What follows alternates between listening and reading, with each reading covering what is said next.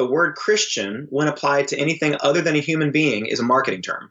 It doesn't mean anything. And it's not that marketing terms are bad or that they're not helpful. They are helpful. They're very helpful, because what they do is they help us to find our way to what we wish to consume in culture. Marketing terms. They put little signs on things so we can find our way to what we're looking for. That's not a problem.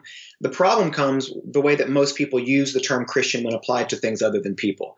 It tends to mean, of all the things, this thing is right, true, good, beautiful, vetted for your spiritual nourishment, whatever it is. The idea being, come into our Christian, I'm using air quotes, bookstore and consume at will. Just leave your discernment at the door, because everything in here is right, true, good, beautiful. It's at least more right. The presumption, the unspoken promise is it's at least more right or more good or true or beautiful than all that, now I'm using air quotes again, secular stuff that's out there. So you should consume this instead. Know you're strong enough to do the job. You go by many names, forever stay the same. Your promises. I'm glad you're here. It's a new week. Another episode of the Can I Say This at Church podcast. I am Seth, your host. I'm just telling you right now, I have never been more thrilled with the iTunes reviews, with the interaction and engagement online. Some of y'all are entirely too funny and more snarky, if that's possible, than myself, and I applaud that, and I appreciate that. So thank you for that. To those that are liking the show, even 1%, please consider going to Patreon and support the show. I have so many more plans for this year and for the years to come. None of those plans will pay for themselves, and so if you feel led at all or convinced at all that this hour that you dedicate to each week or so is worth $1 a month, please consider doing that. You'll find that link at www.patreon.com/canisaythisatchurch or at the website canisaythisatchurch.com. Today's guest is a favorite of mine, and I'll be honest, I tried not to fan out too much while I was talking to him, so I got to talk with one of my musical heroes, Derek Webb. That name may not be familiar to all of you, but I can promise you Derek will be. So Derek has sold millions of albums. He was one of the founding members of the Christian rock band Caedmon's Call. He quite frequently ruffles many feathers, and he is one of the most honest artists that is, I think, currently making music, especially when dealing with personal struggles and faith and deconstruction and reconstruction and God and marriage and children and everything. And so his music is both a blessing and a curse to my life. And so I very much enjoyed being able to talk with him a bit about grief and doubt and angst and church and just everything else in between. I think that you'll love it. I know I loved it. Let's get into it.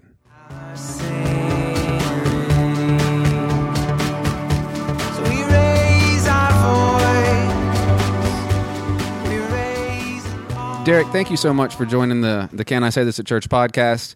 And as I prepared for talking with you, as I just alluded to a minute ago, I'm going to try my best not to become just a fan talking to someone that they looked up to for a while. If I do my job right, it's not going to be possible. I'm not going to allow for it. I will remedy that. I will say, every album, you and I get divorced, and then the longer I sit in it, the more that I'm like, you know what? You're my Ezekiel. You're my prophet. Oh man. Well, I really appreciate you sticking with me. I don't always make it easy. So yeah, well, faith's not easy, and music shouldn't be either. I want to know. Talk to me a bit about just Fingers Crossed. And for those listening, if it came out in 2017, late 2017, yes. Derek, it's an entirely different album, and I think it'll inform a lot of the conversation as we go through today. Yeah. Kind of just tell me, what does that record actually mean? Like, what are you trying to accomplish here? Yeah, well, that's actually a simpler question than you might realize. I mean, because the only thing I'm ever trying to accomplish on records is to look at the world and describe it. I kind of feel like that's the job description of an artist, of any artist, is to look at the world and tell us what you see. That's the job. And so that's really the only, as I've looked back on old records and stuff, like I don't have anything, any mission. I've never really felt like I've had some agenda or something I've been trying to accomplish so much as to, as honestly and vulnerably as I can, to look at the world, describe it for people. And so that's what I was trying to do. And the record took me, it was not the longest break I've ever taken between records, but it was at least a tie for the longest break I've ever taken between records. And it was the longest break I've ever taken between records where I was not playing music and touring. And I mean, I took a real break. I took a pretty hard break, about 4 years ago. And so this was like the first record back after a pretty long time. And part of my hang up was, and maybe this is getting around to a more reasonable answer, actually, now that I think about it. But, my hang up for a long time was that I just wasn't sure how to describe the world that I was seeing. I wasn't sure how to do it. And I got a little bit of a block trying to figure out how to describe the world as I saw it.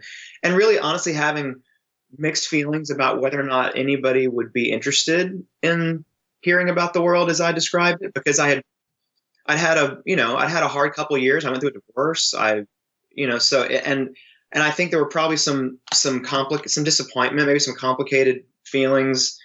And so I wasn't really sure how to reapproach it at all. And there was a hot minute there that I wasn't sure if I would make another record. I mean, I'm an adult now. I'm not a 20-year-old kid like I was in Caedmon's. Like I'm, and I have other, touring and making records isn't the only thing I do. It's the thing from which everything else I do comes. That's for sure. Because all my other work is music related. I started Noise Trade and ran that business for some years, and we sold it a few years ago. And I have a few other kind of ancillary businesses, all music related, mostly music related. So it's like I stay busy and I do other things, and so I wasn't sure I would even make another record. I wasn't sure I could that it made sense.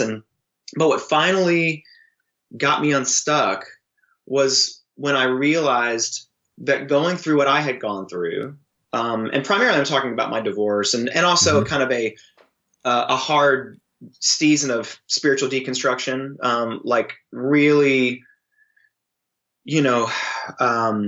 taking into account and taking some inventory of some things and kind of deciding what rang true to me and what didn't, and just kind of pulling at the thread to see where it went. I felt like it was important for me to do that. I think it's important for anybody to do that, and not to fully deconstruct, but to pull the thread. Don't be afraid of following your fears or your doubts ever. And because either there's something true and real behind it that can withstand all the thread pulling you do, or there's not, and you should know either way. And so as I was doing that and looking for music, looking for comfort and accompaniment and soundtrack, there was just hardly any. Like there was just really hardly any music about those seasons, about vertical, horizontal divorce. There were hardly any records about, and I was really looking, and I found a few. And I've got a buddy named Dave Bazan who was in a band called Pedro the Lion, and his music's always been very comforting for the vertical divorce. He's written pretty faithfully about that, and has some very thoughtful and very loving, I think, soundtrack provided for that. The horizontal side, I only found a few records and I wasn't really connecting too much. And so the point I'm trying to make is, I realized, the reason I should go through with this and push through and figure out how to make this record, how to write and record this record, is difficult as it was at the time, is because there are people like me who are now have or someday will go looking for soundtrack when they are going through something really hard, in order to know that they're not alone, and they're going to have as hard a time finding it as I'm having. And my creative MO tends to be what I need and can't find, I make. And so that's always been how I've navigated my creative life. And so I thought, you know what, I'm going to do it. I'm going to do it if only for the people, again, who are going to need it. I mean, like I've always said, I don't make music for everybody. I'm just not that kind of artist. In fact, I hardly make music for anybody. I mean, like my music's hardly for anybody. And but the few people what it's does that for, say about me? well, that means there's resonance in our stories. That means we've got something in common to where you and I have a connection, and that's why we're here. But like my music it's only for people who have some deep resonance with my story. I mean, that's what I figured out over many years. Either a resonance with my wiring and the way that I think, or the way that the questions that I ask, or not necessarily my conclusions, or my literal story. I don't know. And but the people who it is for, it's really for. And I also don't make music for all the time. I make music for hardly any of the time. Like I don't make records you typically just put on to dance to. Like I make records that you need in desperate moments, or in peculiar moments. But again, during those moments, it can be a real bullseye. And so I just thought, you know what, I need to do this for people. I need to go through with it. I need to go through the exercise of it in order that people who wind up in situations like I have and go looking for soundtrack and can't find it, that there's at least one more record out there. And that's honestly the thing that eventually, so maybe that's what I hoped to accomplish. Maybe that's what the record is ultimately about, is an effort for people who are going through hard things to not feel alone. Yeah. I think maybe. No, I agree. And I think that Derek, I think there are more of those people than you would think, because I see the numbers and the countries and the demographics for this show, and that's pretty much all that I do is ask those questions. So yeah, I think you may be right. I mean, I think anytime that we find anytime I run into a moment like that, I always think, well, if this is a solution for me, there are probably more people than I realize who are like me, looking for this and not finding it. I mean, that's honestly, and I don't want to derail us into business talk, but that's why I started Noise Trade, is because in 2006 or whatever it was, I was looking for a way to give music away for free for data. I was looking for a way to, to connect with my fans and get emails and zip codes, and there was no platform for me to do that. So me and some friends made it. So it's like, but what I realized is, if that's a need that I have, I'm probably not the only one. And so that's why, like, you should always be primarily listening to your gut, and I think that's what brought this record out. I think, so ultimately that's my, that's gotta be my answer. Yeah. I have a handful of albums that sometimes, if I want to listen to them and do it right, and I would count your fingers crossed amongst that, but there's a few others, like Ghost Upon the Earth from Gungor, and the North Star from Remedy Drive. I don't know if you've heard their most recent. I don't know that record, but I know those guys, and I know their reputation, and I know that they're pretty. It is. I actually had the privilege to talk to David a few days ago. I have no idea when this will air, but a few days ago, and he was like, "No, I didn't see any." He said very similar. He's like, "I didn't see any songs about people talking about, well, if you call yourself a Jesus, all I see is your self-righteous apathy, and you're making a whore of the entire, I'm not a commodity, and neither is this, and sex trafficking is a real thing." And so he's processing a lot of those complicated things as well. But it's an album that you can't just turn on the radio, have my 8 or 9 year old in the back, and listen to it and be like, "No, we're good. We're good." Yeah. I mean, my kids don't listen to my records. My kids are 9 and 10. It's just because it's not appropriate for them. I mean, it's adult music. It's adult themes. It's why we don't watch PG-13 movies yet. Well, to be honest, the Bible's mostly adult themes. It just gets gets dumbed down. So, and fascinatingly, they don't put them behind the counter. It's fascinating to me that they sell them right on the shelf where any kid or anybody can grab one. Mm-hmm. Mm-hmm. Yeah, I've always thought that was fascinating. Would you still call yourself a Christian or a Christian artist? Well, here's the complicated thing about that is, I've never called myself a Christian artist. What I've always said about that is that the word Christian, when applied to anything other than a human being, is a marketing term. It doesn't mean anything. And it's not that marketing terms are bad or that they're not helpful. They are helpful. They're very helpful. Because what they do is they help us to find our way to what we wish to consume in culture. Marketing terms. They put little signs on things so we can find our way to what we're looking for. That's not a problem. The problem comes the way that most people use the term Christian when applied to things other than people. It tends to mean, of all the things, this thing is right, true, good, beautiful, vetted for your spiritual nourishment, whatever it is. The idea being, come into our Christian, I'm using air quotes, bookstore, and consume at will. Just leave your discernment at the door, because everything in here is right, true, good, beautiful. It's at least more right. The presumption, the unspoken promise is it's at least more right or more good or true or beautiful than all that. Now I'm using air quotes again, secular stuff that's out there. Mm-hmm. So you should consume this instead. Christian education, Christian bubblegum, Christian radio stations, Christian anything is not inherently redeemed, not inherently right or true or good or beautiful. So it's false advertising, because it can't be any of those things. Christians are just as Christian artists, Christian retailers, Christian educators are just as likely to lie to you as anybody else. They do not have the market cornered, and I think C.S. Lewis would agree with this, and so would Francis Schaeffer, that they don't have the market cornered on things that are right, true, good, or beautiful. Just because an arguably redeemed person made something does not make the thing that they made redeemed, good, right, true, without error, without lie, without deception. It doesn't. And so I think it's a really unhelpful category. I think because I think that a lot of people use it selling safety and security. It's like when Christian radio stations have billboards that say safe for the whole family. Yeah, positive and encouraging. Yeah, it's like, first of all, what are you advertising there? Because Jesus certainly was not safe, and certainly not for the whole family. But you're selling something that you have no right to. You don't have the market cornered on it. And oftentimes I've heard a lot of Christian material that just outright misrepresents the character of God, the condition of man. The content's just not correct. I mean, in as far as I read the Bible. So I've never liked that term, literally all the way back to Caedmon's. We would be playing colleges all over the country in the early 90s. I remember the first few times we played at Duke, and whoever had us, and their heart was, I'm sure, was in the right place, but they put on the flyers all over the campus, Christian band, Caedmon's Call. We were brand new, so people didn't know our name, so they were just trying to figure out how to get people to come out. But they put, a Christian band or whatever, and we literally just ran around and grabbed them all off the walls. We're like, don't put that, dude. First of all, we don't only talk about Christian stuff. We're just trying to write good folk music. Just put it, we're a folk band. If people come out, why give people a reason on its face to not engage or like what we're doing? Why give people a reason with some stupid category that's meaningless to not listen? Why would you do that? It's not good communication. It's not smart. So I've never identified with that. I mean, literally in my heyday, I did not identify with that.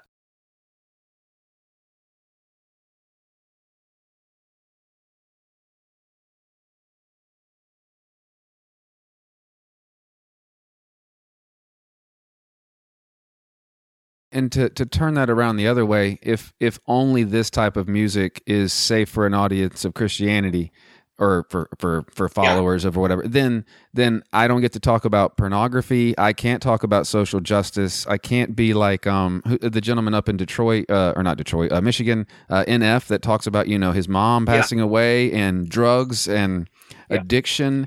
Well, a few things, a good rule of thumb for an artist is anything, for a Christian, I'm going to use the word air quotes here, but a Christian who's trying to make art, the rule of thumb, I think a good rule of thumb tends to be whatever Jesus is Lord of, you can write songs about and you can make art about. And I hope that's rhetorical, because according to the Bible, he's Lord of all things. But the point being, it also presumes when you talk about Christian people, which is really, again, the only place that I think the word Christian makes sense, if it makes sense. The presumption is that the Christian people are the ones who are going to be in heaven to the exclusion of all the other people. That's the way most Christians talk about it. Mm-hmm. What it presumes by extension is that the Christian music, that this particular little tin of Christian breath mints, this is going to be the only Christian stuff in heaven. Just like the Christian people, it's such a confusing term. It can't possibly mean what we mean for it to mean. And I'll go even further to say that even with people, the term Christian was, at least anywhere in the Bible or in the first few centuries, was never self-applied.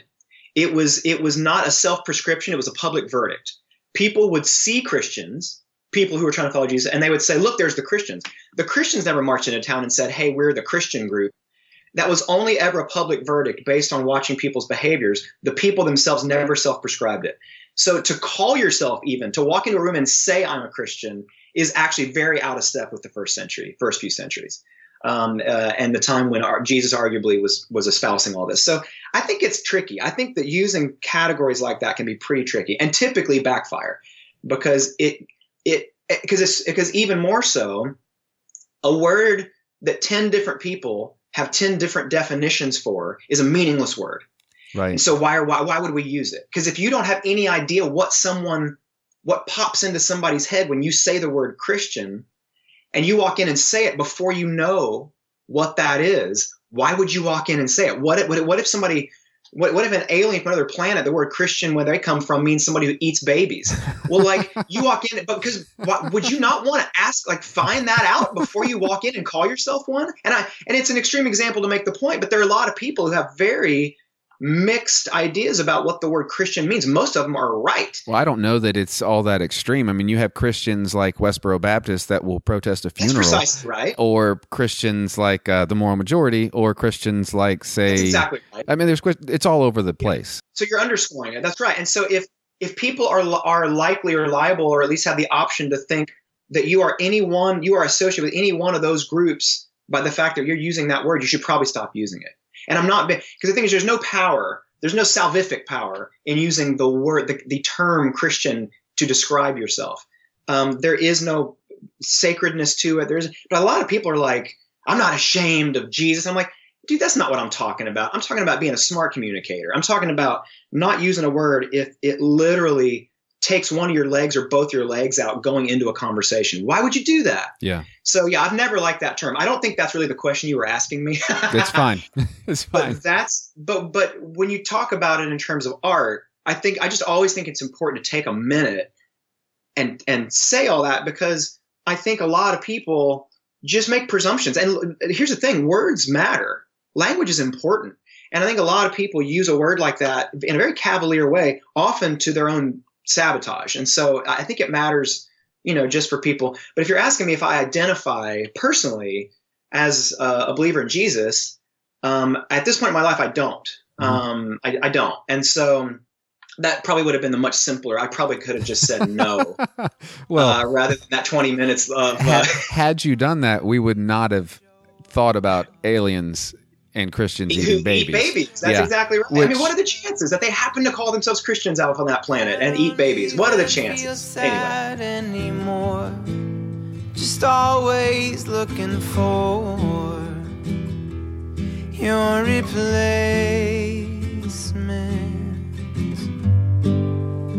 I still believe in love, like I believe in just war. I think it's possible,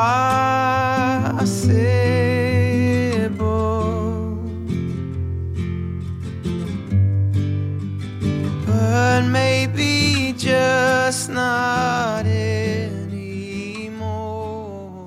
I have a question about a specific lyric on The Airing of Grief. And I want to bridge it in with a question about a deconstruction and just doubt and angst. So you write, and I can't remember which song it is, but you say, so either you aren't real or I'm just not chosen. Maybe I'll never know. Either way, my heart is broken. And so I hear that, and I hear maybe I'm hearing it wrong. Maybe I'm hearing it the way I want to hear it, but that I'm allowed to do that if I buy the album. I hear that, right. and I hear you questioning any God, not necessarily Jesus. So do you feel like a point of deconstruction, regardless of what your faith is unavoidable?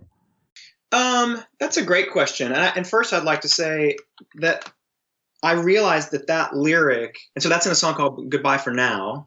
It's the last song on the record. And what I'll say about it is that it's an unusual lyric for me because it's binary. And I don't think in a binary way. I don't think hardly anything is binary. I think that's a way oversimplification. That's Christian secular. That's binary. it's like a switch that moves left to right as opposed to a fluid moving knob that turns every way and is in constant motion. I think that's how most things actually are in reality, is non-binary. It's fluid and moving and turning and 1,000 points, granular points between here and there as opposed to one or the other. And so but I do that occasionally. I make these binary statements occasionally, and that is definitely one. And sometimes they're not helpful because they're kind of so logically absurd. That one, though, is how the emotion really feels to me. And I actually think it's interesting that you said that you don't feel like that's a lyric of me questioning a specific God or Jesus so much as kind of God in general or any God. I actually think it is pretty specific because the God of the Bible, at least my reading of the Bible, is the one who there is so much language about, the way that God governs all things. And the way that God does save, and that it is by grace through faith, and that it is His doing and the work of the Holy Spirit, and there is a choosing on His part. And I know that's theologically debated in a lot of traditions, and that's not something I particularly want any time thinking about right now. But the point being, it feels as though I'm questioning specifically the God of the Bible there, to say. Because to me, the emotional corner I kept painting myself into trying to figure out what was going on in my life was either the God that I read in the Bible, the one that the Westminster Confession describes as governing whatsoever comes to pass, is ultimately the one where the buck stops, is ultimately the one in charge of creation and history and redemption and all things, and is bringing bringing the kingdom coming to pass, and is by Jesus reconciling all things to Himself. And, these are all fuses that He has lit and that He is in charge of and He is governing. And this is His work that He's doing. And if that's the God who's there, then one of two things really has to be true. That either He's there and that's all true, and I'm in the book of life. I'm in the grave next to Lazarus. And He's called my neighbor out by name to life, and I remain dead next door. Either that's what's going on or He's not there. It kind of feels often like it's got to be one or the other. Now that has to do specifically with the God of the Bible. So either God is not that God, He's not ultimately in charge, and someone else is, or something else is, or He yields His control to the wills of men. And if that's the case, then He's not worth worshiping to me. So it also stands to reason just the same way. And so to me, it's like, so either you're not real or I'm not chosen. I mean, it just really it kept coming back to that line from me. And maybe I'll never know. Either way, my heart's broken as I say goodbye for now. It's like, yeah. And I'm not leaving for good. That whole song, the whole record ends on a 5/7 chord. It's the most unresolved anticipatory chord in the whole scale, because I'm not certain. It's just my suspicion, and it's how I feel. But do I think that deconstruction is inevitable? I don't think it's. I think that it is healthy. I think that you cannot discern whether the roots are healthy or even really there unless you risk killing the plant by pulling it up to examine those roots. I think that there is a point in people's lives, either due to trauma, crisis, or just the slow, gathering of information about reality and how really cruel and hard it can be, and how often it appears more often than not that God's not there, even if you do believe that He is. But I think you could say that about the Bible also. I don't think that's unique to our time, but where you have to grab that plant, pull it up out of the ground. Because here's the thing, if the roots are there and they're healthy, you can put that right back in the ground and it survives. If the roots are dead or there is no root under that plant, wouldn't you want to know that? The point is you have to risk killing the thing to find out. You have to pull it up out of the ground. You have to. Otherwise, you're speculating about the roots and you're just looking at the leaves. And that can be manipulated. That can be fake. You can talk yourself into things if you're only looking from the ground up. You got to get down in the soil. Here's another way to say it. I can't write songs, but I want you to write a song that says that. with the roots. Well, yeah. Well, I mean, it's just how my mind works. But like another example is like you can't look at the boat you're in and assess its veracity and assess whether or not it's equal to the waves and the water and can hold you. You cannot truly do that while you're in it. You can't be in the boat and also give an honest account of its strength and its veracity. You can't. You either have to get out of the boat and have a look at it and say, shit, is that a boat? Is that what I was in? That didn't look like a boat. I can't believe I was in that for so long.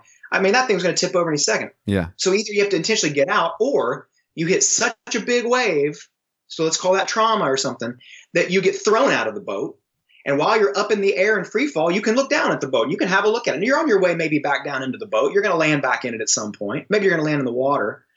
But it's not till you get some distance and detachment from it that you can really assess if it can hold you and what it's made of. And I think that can be what deconstruction is. You know, deconstruction often and should lead to reconstruction, right? But reconstruction does not presuppose that God or Jesus or all that is going to be there. I think a lot of people have said to me, you know, people who I think really care, but they've said, man, I just can't wait for you to finally turn the corner and come back to reconstruction now that you've done this deconstruction. I'm like, I've actually been fully reconstructed for several years. I don't know what you mean. And what they mean is back to their beliefs, things that they believe to be true. A worldview, a grid through which I'm looking at the world that includes God and Jesus, which mine does not. And I don't think has to in order to be technically reconstruction. But yeah, I think it's healthy to do it. I think people should do it. I don't know. And I think maybe it is inevitable. I mean, I'm only in my 40s, but I think maybe everyone does eventually get to a point who's committed to a belief, regardless of that belief, to deconstruct it and to really feel the need to have a look at it. And sometimes that leads people to a belief in Christianity, and some people it leads people out. But I think either way, it's healthy. I think it's necessary. Yeah, I agree. I do think it's healthy, and I think it's necessary. And I know in my case, the faith that I have now is more informed, yes, entirely more graceful, more inclusive, and less hateful than the faith that I had, you know, growing up in Midland, Texas. I am curious, being that you have either had something happen to you, obviously, as people listen to your albums, and I don't want to retread any of that here. I don't think it would be conducive to that. But you've been allowed the distance to deconstruct. And so with that being said, when you go to play a concert, are you even able to sing your old songs anymore? Yeah, that's a good question. Because I lead worship at my church, and sometimes I struggle with some of the songs because I don't believe in the words. Yes, absolutely. And you know what I do? I do play the old songs, but I give like a disclaimer every night early in the show, and basically says that being a professional autobiographer is tricky business. And because what happens is, if you're doing your job right, and again, the job is to look at the world and describe it. If you're doing your job right, you run the very real and probable risk of over time writing songs that you for sure no longer agree with or relate to. That's just what's going to happen. Because, you know, like what healthy person can you imagine would believe the exact same thing that they believed 2, 5, 10, 20 years ago? That's a person coming into no new information. I don't think it's healthy to literally learn nothing and to in no way alter your beliefs. So even if you're doing not, macro evolution in terms of your belief, but just micro, you're just, like you said, you're just kind of finding your way to a more plausible or more tolerant version of something, more loving, more inclusive version of something. Even that's pretty different than where you might have been, even if you're not, wholesale giving it up and believing something totally different. You're still a completely different man than you were a few years ago. And you could stand in a place, try to describe the world, and the world that you see will be totally different. You will be totally different. And therefore the document of what you make will be completely different.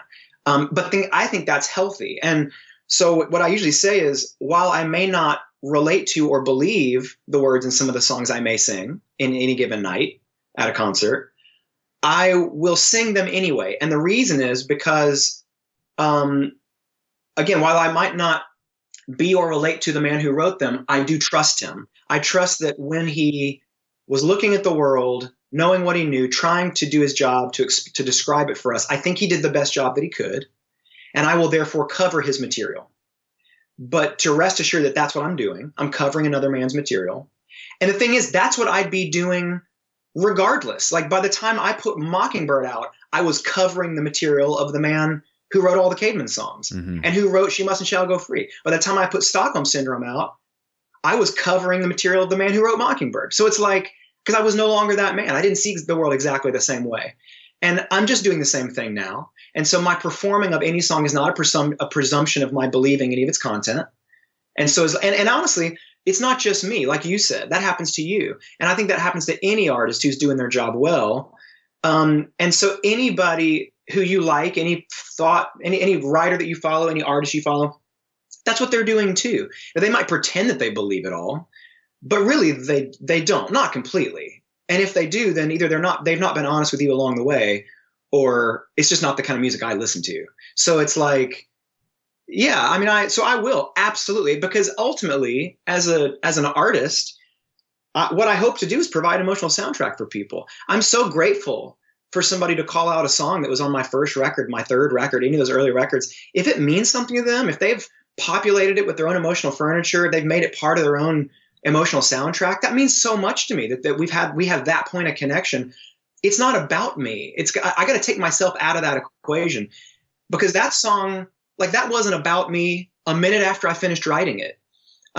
It's everyone else's. So it's like, it doesn't matter how I feel about it. You know, there are a lot more people, and because again, I'm detached from it now. I'm not the man who wrote it. So what it means to you is as meaningful as what it means to me, because I'm not even it's not even mine anymore. I don't even feel, especially connected to it. So to me, it's like, I think there's a lot of artists who kind of hate their hits, or, I mean, I don't have hits, but they hate their old material. I'm so grateful, man. I mean, I've been in this job for 20 something years. Like, if somebody calls out a song, I'm so grateful that I've written something that means something to them. Mm-hmm. I'll perform any song they want. And I'm not going to bitch and moan and give them some weird disclaimer about that particular song. And, this song's so dumb and I can't believe I wrote it. And I don't, man, it's so stupid and I'm not incorrect. Playing it. Don't ask again. Yeah, I'm not going to make you feel terrible or like embarrass you for calling a song. I'm going to deeply thank you, and I'm going to perform it. This is what I do. So, yeah, one of the things, and I just thought of this. I didn't write it down, and so I might not say it the way I intend to.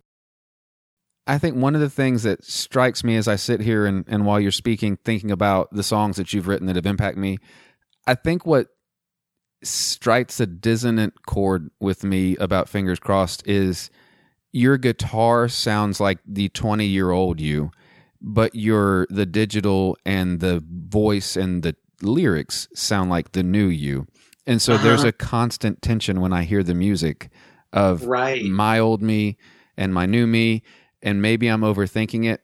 I don't think I am, but there's something there, and I feel like it's on the very first album, or very first track of the album. There's like a synthetic drum beat and then a folk acoustic guitar put on top of that, and it shouldn't work, but it does. Right. Yeah. No, I really appreciate you saying so. And yeah, I for sure, creatively try to use every part of the buffalo. So I make very intentional choices about, I want, when you hear a record, I don't think a lot of folk music or a lot of singer-songwriter music does this well. And that's why I'm not super into singer-songwriter music on the whole, but like what it doesn't do is use every part of the buffalo in terms of, and hip hop does it very well. Punk music does it very well. When you just hear the beginnings of the music and you already have the feeling that the song's about, before you even hear the first lyric, you already have the feeling. You already know emotionally where you're going and where you are.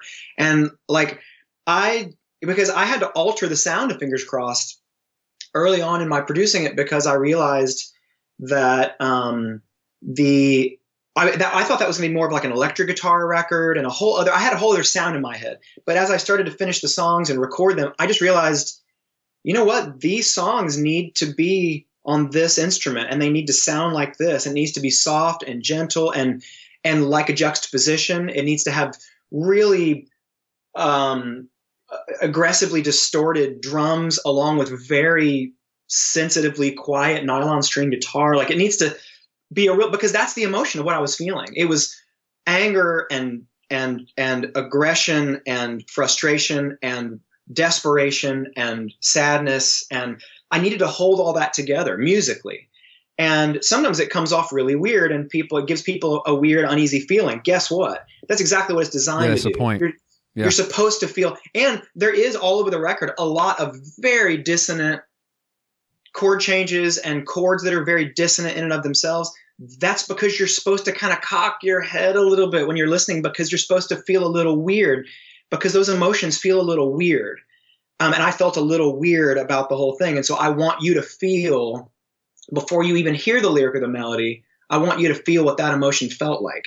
And so if you can do it with the music, you should, and so I always make choices like that on records. And I think I also did like the irony of bringing some of those sounds, those acoustic sounds, onto a record like this, considering what I know the connotations, or at least I know what the connotations are for me of those sounds, just hearing those sounds under my voice rather than it being a purely electronic thing, which would also be the temptation. So yeah, I'm very aware of that, when I'm making records. Well, I appreciate it, but I don't know that someone that just bought Fingers Crossed would get that, but that doesn't negate the album for them, and that's fine. It doesn't negate the album for them.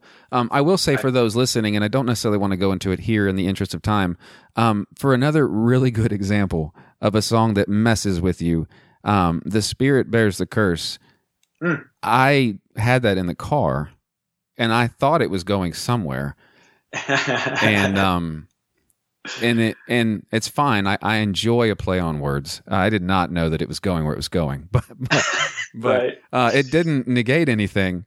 It made the whole song made more sense. But either way, that's a tangent. Yeah, there's a little. It's kind of the M. Night Shyamalan of pop songs. You get to the end, and when you realize what it was about the whole time, you got to go back to the beginning. Yeah. I see spirit people, for lack of a better poor analogy. Derek, we are running out of time, and I want to give you just a vehicle to, for those that don't know, Derek has a side project as well called The Airing of Grief, and so you'll hear a lot of really, really good conversations specifically about grief and doubt and everything else with that. Derek, are those people that just call in and leave you a voicemail, or are you talking with them, or how does that work? Right. So Airing of Grief is the podcast that came out of the record. I mean, basically, I'd put the record out. The response that I was getting back from the record, people commenting about the record, their reply, what they were saying was not actually about the record. It was about them wanting to tell their own stories of spiritual deconstruction, reconstruction, whatever. Like, so them hearing me do it, since that's what the record is really about. It's my story. Kind of was inspiring people to tell their own stories. And so I realized quickly, like, oh, wow, like, there is a real bottleneck here of people who really want to tell their stories and feel very alone. They feel like they're all alone. And the second they feel like there's someone else with them, they want to start talking. I try to be sensitive to things like that. And I try to kind of keep my eyes peeled for opportunities like that. And so what I decided is, like, either this can be can light the fuse on some, awkward and unintentional kind of conversations on social media and stuff about spirituality, and that'd be okay, I guess. I mean, not really. It never goes well. Or could we do more? Is there something we could do that could be more meaningful and organize it to the benefit of a lot of other people? In order that they don't feel alone also. And so what we decided to do was that's where the podcast was born. And essentially what it is what I decided to do was just to make myself available to talk to people if they wanted to talk about spirituality and reconstruction, to tell their stories, and set up a thing. And this is actually how we're in our second season now, but it's how it still works right now. You basically go to our website, theairingofgrief.com. You could go there and you just schedule a 10-minute call. And it's just like this. We get on Skype.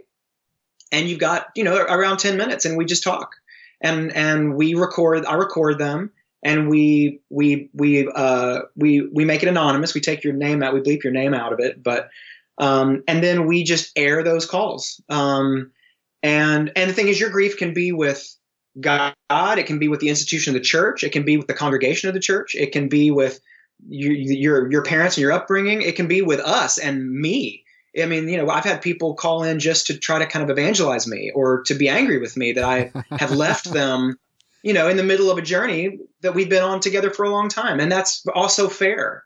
Whatever it is, you've got 10 minutes, let's talk, and then what we do is we curate those by topic and put them together as like kind of 30, 40 minute episodes.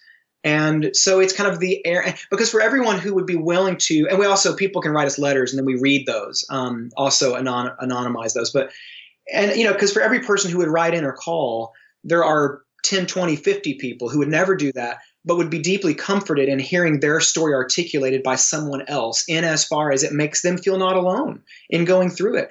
And so often the thing that makes you feel nuts is not the deconstructive process, the going through. That can often feel pretty liberating, and really good and really healthy. It's the feeling alone and isolated in it that makes you feel crazy. Mm-hmm. And so that's the part we want to address. And that's really has become the theme of this whole kind of season of my career, is just, for me, for my friends who I do the podcast with, it's what we needed. We felt very alone in going through it. And we started doing To It. A lot of people felt alone, but notice that statement. A lot of people felt alone. So like, how can we recongregate around the conversation in a safe way?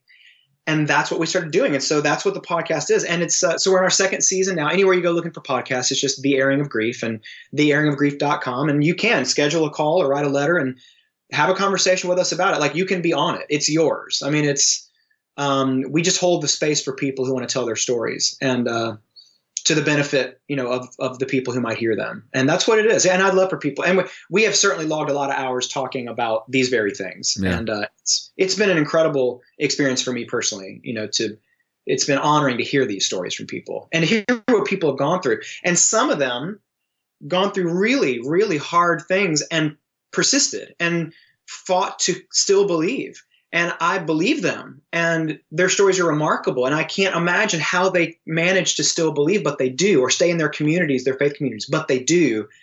Other people have no particular reason, and it just doesn't really resonate with them anymore, and they leave, and everything in between. So it's, what I love about it for me is, talk about binary to granular, binary to fluid. It's like, it makes me realize just how nuanced this really is. It's not just people who are all in the church and people who are all out, the atheists, the agnostics. It's like, nah, man, there's every story in between. I did 100 calls just for season 1. Like, I've had a lot of these conversations with people, and you wouldn't believe, some really brave people, some really hurt people, some people who've been through some really hard things, but they're all over the map. Many of them, and that's a lot of the conversation we have. In fact, I've talked to a lot of people out of leaving the faith because it would be intellectually dishonest for them to do so, in my opinion, because their complaint is with the institution of the church or with the congregation of the church, but not with in other words, there's at least 3 things that we're deconstructing when we talk about deconstructing. It's the political, social institution of the church, the movement. There is the assembly of all the people who practice Christianity, the congregation of people, other people. And then there's the idea of an all-powerful, all-good other who made all things, God. Mm-hmm. Those are 3 completely separate things. And you could need to get the hell away from 2 of them, but still be cool with the 3rd, or vice versa.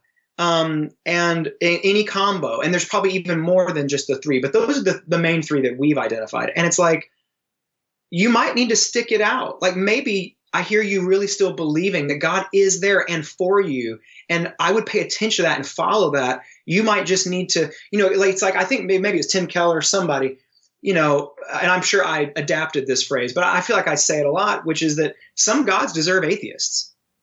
And, I've never heard that. Yeah. Some gods deserve atheists, man. And it's like, and it feels like you even said something like this earlier, like the God who you believed in that was not loving, that was not tolerant of certain things, that was not, that God needed you, that made an atheist out of you for that God.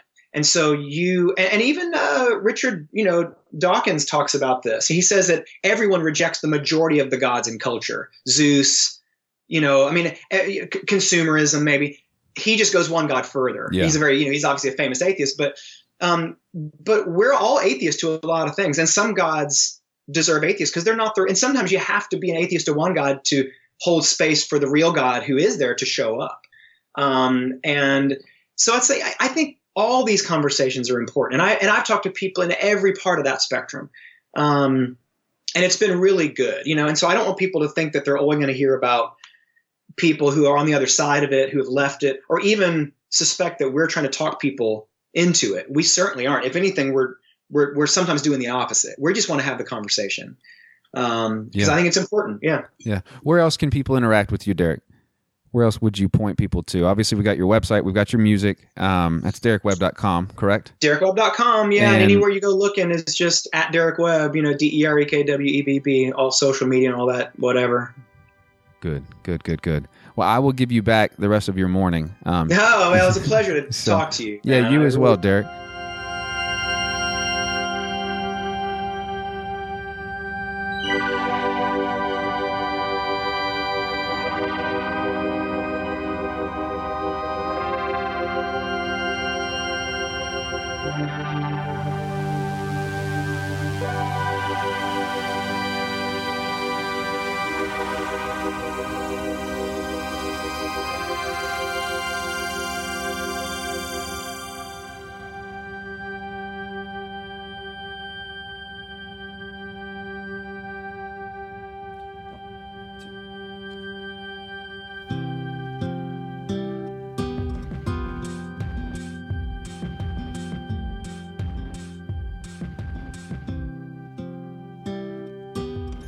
Deconstruction is not an inherently bad thing.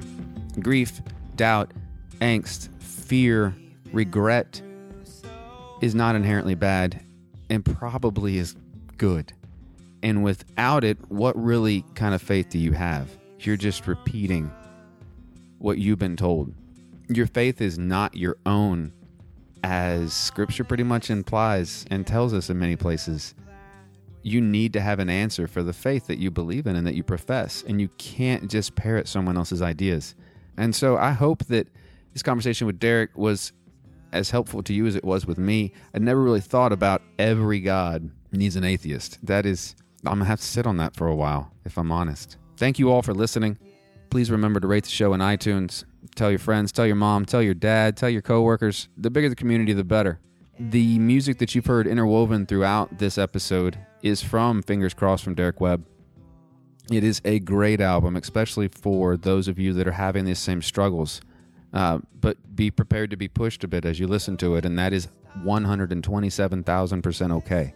You'll find the specific songs on the Spotify playlist, Can I Say This at Church? Friend, if your eyes can see what's killing me,